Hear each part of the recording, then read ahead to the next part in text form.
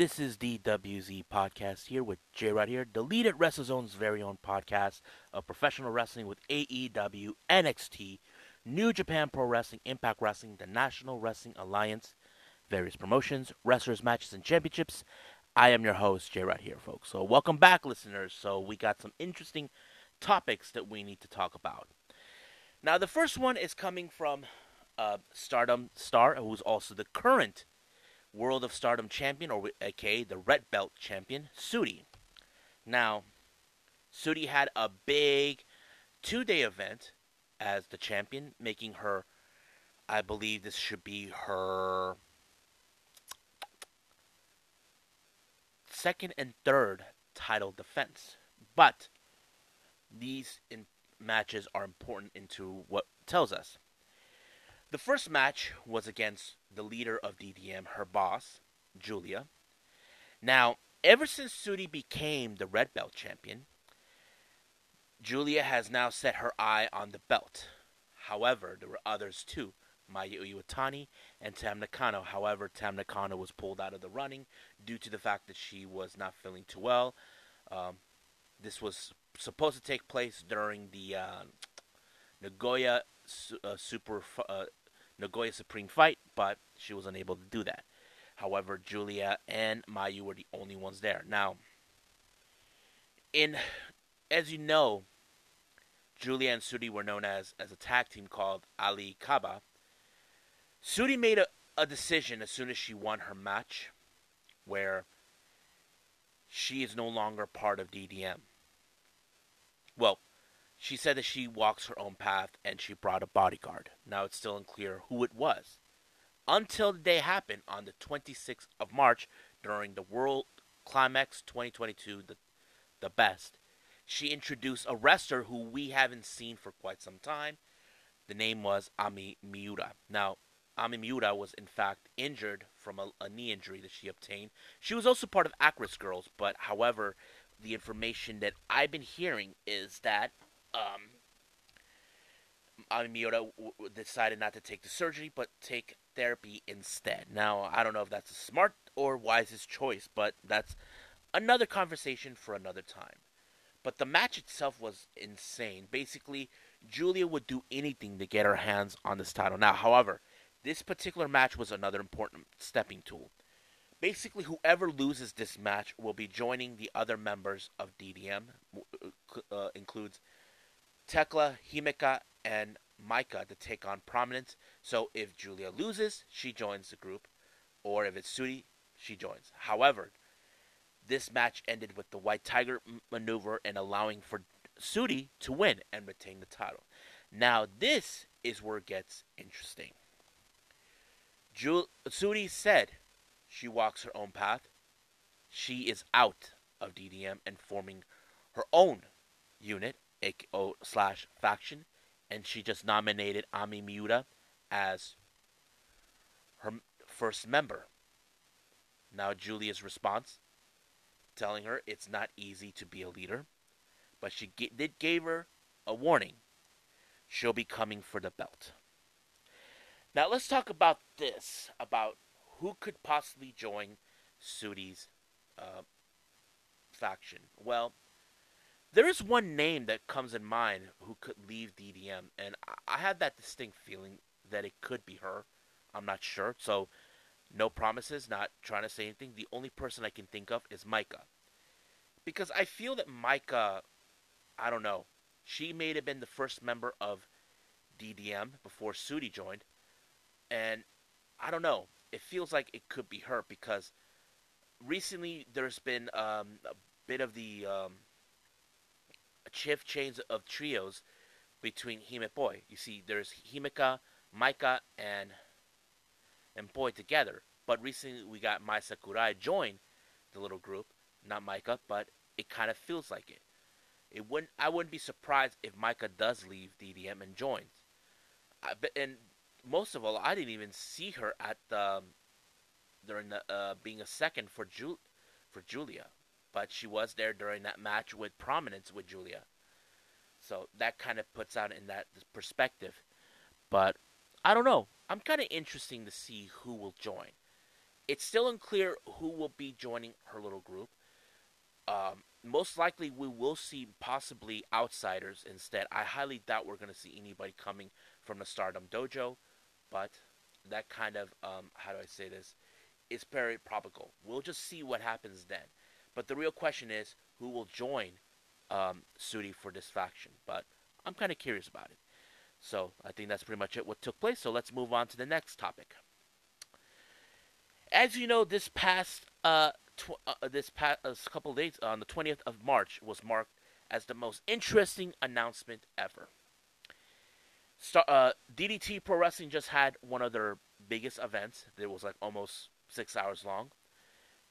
Judgment, the 25th anniversary, and this took place when, of course, it was announced by the Fallen Angel, who is head of talent relations, announcing that DDT Pro Wrestling and AEW has now come in agreement to have stars coming from DDT to go to AEW.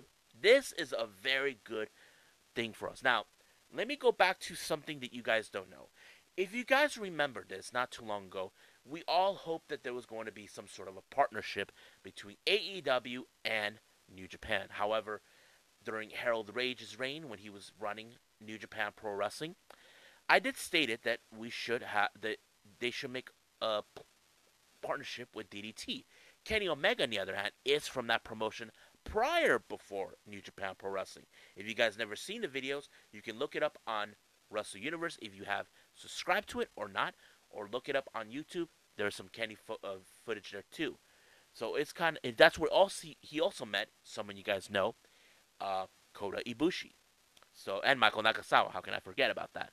But yeah, I'm very excited. However, this also includes Tokyo Pro Wrestling that could have their stars go to AEW. We're already seeing Maki Ito, Shoko Nakajima. I don't know who else would join. I would like to see Miyu Yamashita go, and so does a few others. I mean, I would like to see Miyu Watanabe because she's a very, for a girl who's 5'1" and powerful, I definitely would love to see that. But recently, on one of the latest DDT events, the Daydream Believer, Konosuke Takashita, announced in between the show that he will be heading on an expedition to the United States, and that includes wrestling. That means he'll be wrestling in the U.S., and that includes none other than AEW. Now, if you guys remember last year, Takashita did came and he appeared on several shows like AEW Dark, and I was very much happy about that. But he did say he wants to come back, but his dream right now is to head to AEW Dynamite, and I would love to see him on Dynamite, and I think many of us as fans would love to see that too. And I'm very happy that that's going to happen. But the real question does remain: who would like to see? Several of my friends said they would like to see Chris Brooks. Who else? Me, I definitely would see Chris Brooks. I'm trying to think of others who would join. I would like to see Tetsuya Endo as one. Oh yeah, my friend also put out Jun Akiyama. That's a good name. But I can't wait to see. According to my information, that his expedition begins next month of April. So I'm excited. I hope everybody's excited. That's pretty much it. What we got with DDT. I think let's move on to the next subject. If you guys may have heard recently, on the same time as Sudi had her match, we had the return of Kairi Sane, or just simply known as Kairi, make her in-ring stardom return for 2 matches back to back. Now, this one took place also on the World Climax 2020.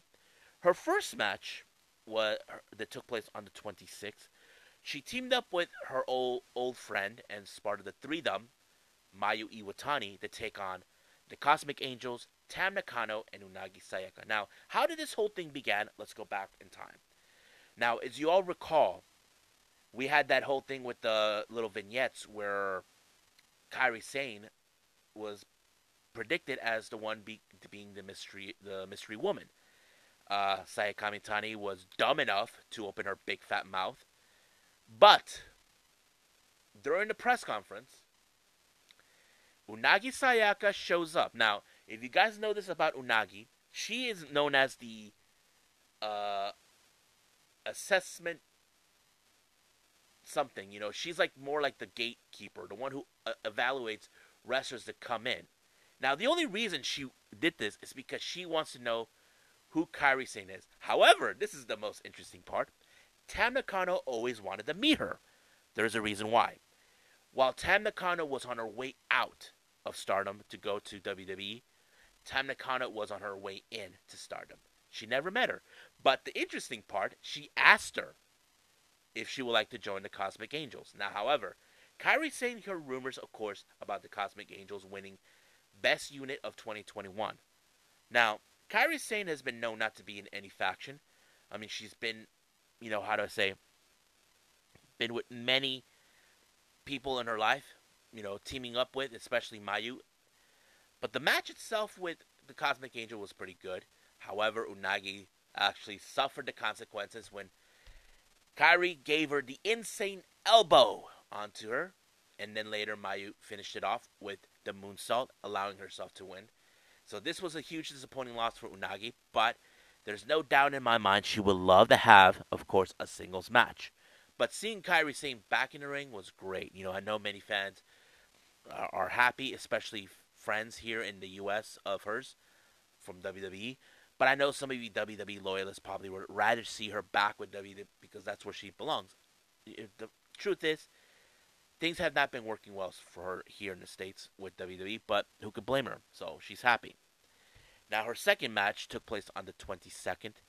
On the day of her press conference near the end, she was viciously attacked by Oda Tai, consistent of Momo Watanabe, leader Natsuko Tora, and of course Starlight Kid. Now, Starlight Kid and Kairi Sane go way back before Kairi Sane made the move to leave to WWE. As you know, Kid was coming back to Stardom due to the fact she was doing one of her entry exams. If you guys know what that means she was studying. She had to go back to school. And as for Kairi, she was on her way out. And now the VIP red carpet was spilled right upon her, and that pissed off Starlight Kid. So basically, what led to this match is one of the matches that took place in Korakuen Hall, where Starlight Kid, along with members of Oda Tai, with Rina and Ruka, they were challenging Hime Boy for the artist belts, and of course, Starlight Kid was not satisfied with the fact that she lost.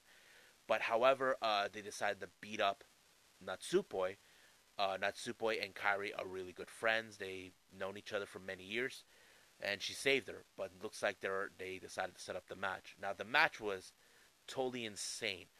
Many submission moves, even the instant elbow worked, even the back fist worked. But finally, the submission move with the anchor worked and gave Kairi Sane the advantage. I know Starlight Kid is not happy, but I know she has a lot of things in her mind to get back on a high horse.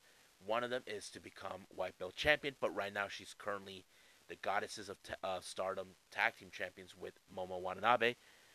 But unfortunately now, because of this match with Starlight Kid, she's injured. She ruptured her ear. It sucks. I mean, things like that happen for every wrestler. I mean, like the old saying goes, they knew what they signed up for, but it happens. But no one's out to blame anybody. I mean, every wrestler knows that this is the price you have to pay once you're in the wrestling business, but that's how it goes. No one is putting the blame on anybody. But I'm sure Kairi will be back.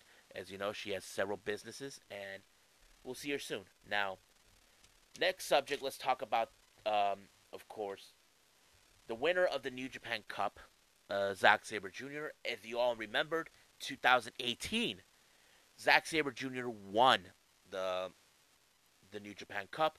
This was during the time when Okada was the IWGP Heavyweight Champion, but now he is the IWGP World Heavyweight Champion. Now, I think about this a lot. I feel like for Zack Sabre Jr., he's going to avenge that loss that he had almost roughly 4 years ago. This is more like maybe payback. Now, Zack Sabre Jr., he has shown what he can do, and I can't wait to see what he's going. And now, if he beats Okada and wins the title, there is one person that comes in mind that will not be taking this lightly. That Zack Sabre Jr. is now the IWGP World Heavyweight Champion, and that person is none other than Will Ospreay. I can guarantee you, if Zack Sabre Jr. does beat um, Okada and becomes the IWGP World Heavyweight Champion, I have that distinct feeling that Will Ospreay is going to be the first challenger, telling him that he stole what was rightfully his during the New Japan Cup tournament, where that he did not tap out. But the ref is final. That's how it ended. But I would like to see that match. I'm very happy for this to happen. Now, our last topic here is just recently today. Today is, I believe, the 30th of March. We have a brand new AEW member of the roster and new signee. We're talking about Toni Storm. Yes, folks, she's back.